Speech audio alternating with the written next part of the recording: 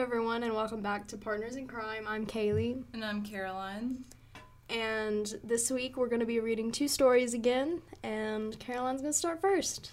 Today we're going to be talking about the Wichita Massacre. It was a killing spree in Wichita, Kansas, and it lasted from December 8th to the 14th in 2000. It resulted in 5 people dead. That's including a dog. No. That is not including a dog.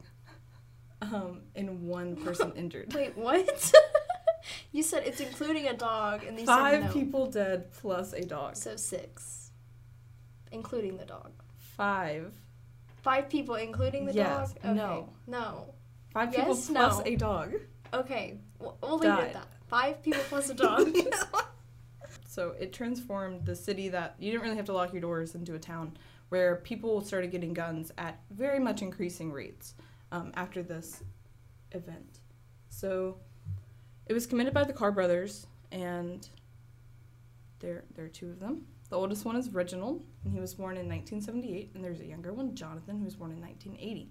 They both had a sister named Regina, who was in between them, born in 1979, but in 81, Regina was diagnosed with leukemia, and very unfortunately, she was overtaken by the disease by her 3rd birthday. So this is where you can kind of sense that maybe not everything is okay with the brothers. Jonathan, the younger one, had a very normal grieving reaction to Regina's death, but then Reginald simply detached himself and showed no emotion towards the loss of his younger sister. And as time passed, it kind of showed that he was not able to form any empathy towards anyone. So the death of a sibling can affect anyone negatively, but not having a stable, positive household for them to receive emotional support only worsened it. They had a terrible home life. Their parents ended up getting a divorce, and the father left, never saw him again. And the mother started going out with boyfriends and leaving them alone by the time Reginald was 6. And so the younger brother's only like 4 at this point, and they're fending for themselves. And it was during this time where they started drinking and having sex while still attending elementary school. Oh my god. So That's so young. 6 years old is when it started. Who are you having sex with at 6 years old? One of them was his cousin. And then it was just like kids in his neighborhood. It's so, yeah. That's crazy. So did all of that happen after the sister died? So the sister died young. Yes. Okay. When Reginald was 4, and then Jonathan would have been like 2. And also during this time, at age 7, Jonathan attempted to hang himself. His first suicide attempt. At 7 years old. Oh my god. At age 13, Reginald was already a gang member and dealing drugs. In the 8th grade, he was suspended from school for sexually harassing a teacher, and he later fully dropped out of school at age 15. At age 17, Reginald was arrested for robbing a bookstore, but he only received probation. But not long after this, he was arrested again for various charges such as assault, robbery, and was sent to prison. Reginald's incarceration worsened Jonathan's depression, and Jonathan ended up drinking antifreeze to try to kill himself again. Thankfully, he was rushed to a hospital and had his stomach pumped, so he was all right. But in the spring of 2000, Reginald was released from jail, and in the fall of 2000, they both moved to Wichita from Dodge City. So this is where the crime spree begins. They didn't waste much time. So on December 8th, the pair committed armed robbery against 23-year-old baseball coach Andrew Schreiber. The story went that they pulled up to a gas station, and Reginald pulled a gun to the guy and was like, get over into the passenger seat, which he did. And then Reginald ended up pistol whipping him because he wasn't moving fast enough, and then Jonathan got in the car and they took him to an ATM for him to take his money out, and then they drove him out to a field, and he thought he was going to die because they told him, like, get on the ground, put your hands above your head. And he said he heard gunshots go out, but they were only shooting his car, because they had brought their own car out there, and they just left him to die. To not die. They just left him out there. So he didn't die? He didn't die. Okay. He didn't. 3 days after that, the pair attempted to carjack 55-year-old librarian Anne Walenta. Sweet lady. I saw a picture of her. She looked like a grandma. Oh, no, not the Grammy. So she tried to drive away because she was already in her car, but they shot her multiple times. And a neighbor called 911 because her head went forward and hit the car horn. Oh. So he called the police, and she ended up going to the hospital. So on December 14th, around 11 p.m., the brothers broke into a home that belonged to a group of friends.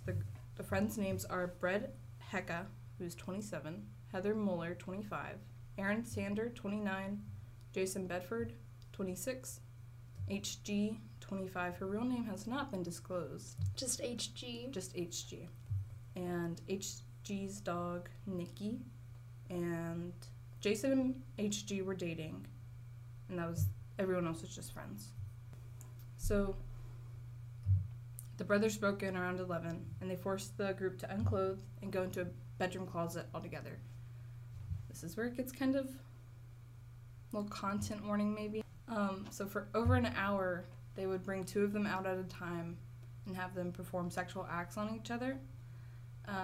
It started with bringing out the 2 women, Heather and HG, and having them perform oral sex on each other. And then they brought out each of the guys to have sex with HG. And Aaron was practicing to become a priest, and so he was like, no, I can't do it. So Aaron refused. He was like, I can't do this. And they hit him with the butt of the gun. And then they had HG go back into the closet, and they brought Heather out. And they were like, okay, have sex with her. He was like, I can't do it. You know, this isn't right. You're not going to make me do this. They ended up beating him with a golf club. Jesus. And it was like, go back in the closet. And then they brought out Jason and Brad and made them have sex with Heather. So, I mean, that's pretty traumatic. That is so traumatic. Like you're friends with these people and just like, I don't know, thinking about that.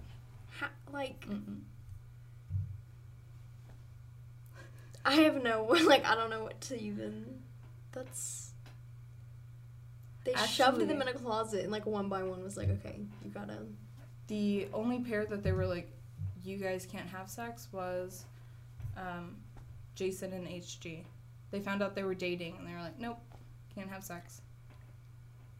And then, yeah, I don't know. I thought that was kind of weird. So weird, yeah. It's like a big power move. Like, this is the only thing that would make you comfortable. Yeah. In a way. And you can't do it. I don't know. I thought that was strange. The whole thing's strange. Mm-hmm.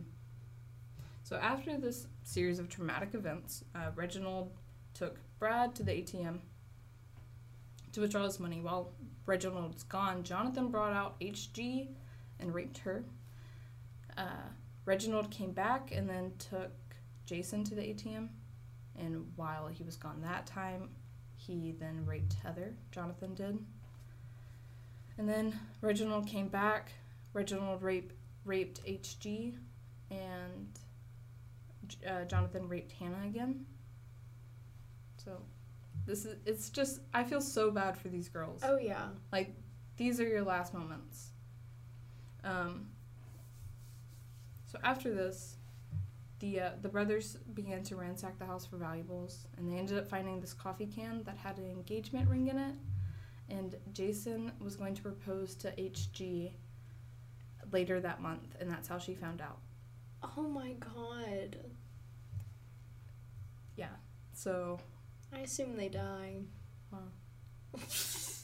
Wow. This would be a true crime without it. Yeah. After this long night of torture, the Carr brothers drove the group to a soccer field and ordered them all out on their knees and told them to look away from them. They were all shot execution style, but only 4 of the 5 died. HG was wearing a metal beret. The bullet hit it and deflected, and she played dead, and then they left. And as the brothers were leaving, they ran over everyone. So they ran over HG as well, but she, just stuck with it. I assume didn't scream. That's so much pain. So they ended up driving away. The Carr brothers drove back to the house that they were at, and that's when they killed the dog. Nikki. R.I.P. Nikki. They just shot the dog. Just shot the dog. Could have left it alone. Oh my god, they could have left the dog. You know? What terrible people. So not the murdering of everyone else, but the No, dog. like the whole thing is terrible people. I wasn't just saying the dog, but they could have left the dog alone. Right.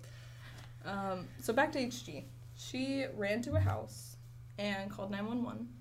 And based on the tips from the community, the police arrested Reginald and Andrew Sniper, the guy from before, who they just left in a field. He was the one who positively identified Carr as one of the men who robbed him earlier that week, and then Jonathan was apprehended when his ex-girlfriend's mother called the police on him. And it was Ann Willetta who identified both brothers out of a lineup before she succumbed to her gunshot wounds and died. That's really sad. The old lady? Yeah. No. She was alive long enough to identify them. Well, at least she got him. Yeah. But the brothers were charged with capital murder, aggravated kidnapping, robbing, rape, and animal cruelty, and they are both sentenced to be executed. They're still alive though. They're still on death row. Yeah. So yeah, that's the Wichita Massacre. It's really... That's a heavy case. Yes, I had actually never heard of it. I've never heard of it either. It was all random, Yeah. which is the worst part of it. It didn't matter who you were. They just came up they to you. were their friends though, right? Mm-mm. I thought you said it was a friend group. All of the people in the house the were people friends. were friends. They weren't friends with them. Okay, I misunderstood that. That makes sense. Mm-hmm. Yeah. But no, so they had just moved there, like a couple weeks. The friend group, or The Carr brothers. Oh, okay. They moved to Wichita Okay. and just started murdering people. Yeah, that's terrifying. that is terrifying. Like, especially to like a small town of people that just think everything's, like nobody's gonna rob you, harm you. right. It's like everybody. And then so these scary. two guys just come and ruin all of that. HG though, that's some crazy, like, she just laid there That's and an act get of- run over. Like, no sounds. The fact that it hit a hairpin, Right. And whoop. that's crazy. It's like, I want to know the percentage of that. It's happening. very small. Right. There's no way. I wonder how big it was. I mean, this was early 2000s. You know, So that shit was probably, clunky. yeah, a clunky Yeah, big. hairpin. Right. But no, that's a heavy one. That is a heavy one. Well. Now into another heavy case. It's not as heavy. Hmm. It's kind of short, but I saw this on Twitter just by chance, and I was like, what? Like, I audibly said what when I read the headline because it was so crazy. But, on Christmas Eve in 2011, William Wallace allegedly killed his wife, Zazelle Preston, by pushing her into a glass coffee table. Allegedly. Allegedly. Yeah. Okay. The incident occurred during a violent argument, and Wallace's attorney says that his client was being accused of something that wasn't his fault because apparently she got really drunk and fell into the table. Okay. But it's been reported that he had threatened to kill her before, and there was a lot of domestic abuse in that relationship. Not good. Not good So he probably most likely did it, for him. Allegedly. but the article said allegedly, so We can't get sued. yeah, I had to throw the word allegedly around. But someone was quoted saying that full of arguing and yelling, but also love about their relationship. I don't think that's love. I'm not sure how that goes together, but If your man is threatening, if anyone is threatening to kill you, it's not love. not a relationship Yeah, you need to be in. Get out. Go find other people. Yeah. But on Christmas morning the following day, he took her body, propped her body on the couch, put sunglasses on her, and let her sit there while their 3 children opened their Christmas presents. He watched Weekend at Bernie's a little too many times. The kids were 8 years old, 3 years old, and a 7-week-old baby. No. Yeah.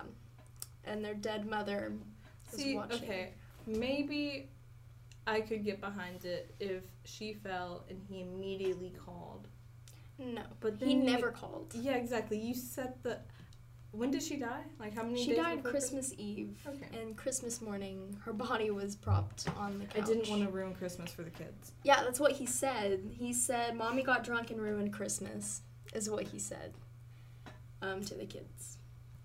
He was arrested later that day, on Christmas Day, and he was Who ratted him out? I don't know. I never found that, like, who figured it out. Maybe the kids kind of, like, went to a neighbor, or a neighbor heard something. I don't know what happened. There's no information about how he got found out. But he was arrested later that day, and has been on first-degree murder charges since then. I don't know why this was just being reported recently, because I saw 2 articles that day, like, on different social When was media this? places. It was in 2011. I don't know why it happened now. But I thought one of the articles named him as a Florida man, and it was like Florida man kills wife and props her up on the couch, and I just thought that was funny because, like, all the Florida man memes that had happened before. But it happened in California. It happened in Anaheim. But he was apparently from Florida. I don't know. There's something there. But yeah, that's the rest. That's all of it. That's all I could find. I don't know why they were reporting it. I bet, like, his parents, or, like, the wife's parents came over for Christmas. Oh yeah, that makes sense. And they were like, she's dead. she's dead, buddy. What are you What talking did you about? do? She's fine. She Yeah, got drunk. got sunglasses. She's hungover. That's it. Don't bother her. She had a rough night. Like, oh my god, like the 7-week-old baby. I wonder if he... Okay, here's my theory. Yes. Based off nothing. Mm. I want to think that she did fall. She had a drinking problem. Okay. And she was spreading rumors saying that he said he was going to kill me. And actually, he's a loving husband. This is all theory. And so she fell, and then he was grieving because he loved his wife, would never hurt her. And then he knew he wouldn't be strong enough. But I mean, like, if you fall into a glass table and hit your head, I feel like you might be able to be saved if it's not that bad of an injury, if the ambulance was called at that moment, which they weren't. So you're gonna take the man's side on this one? I would like to do it. Why? This man really propped her up. It's like it's easy to be like, yeah, he's wrong. I don't know, it's just fun. I mean, I understand, but If I'm I was a gonna go lawyer with and I her. had this case, I would take that. I'd be like, this is a The little attorney puzzle took for it. you. Yeah. She died. Because, okay, it's not like a Bates Motel type thing where she had been dead for like months.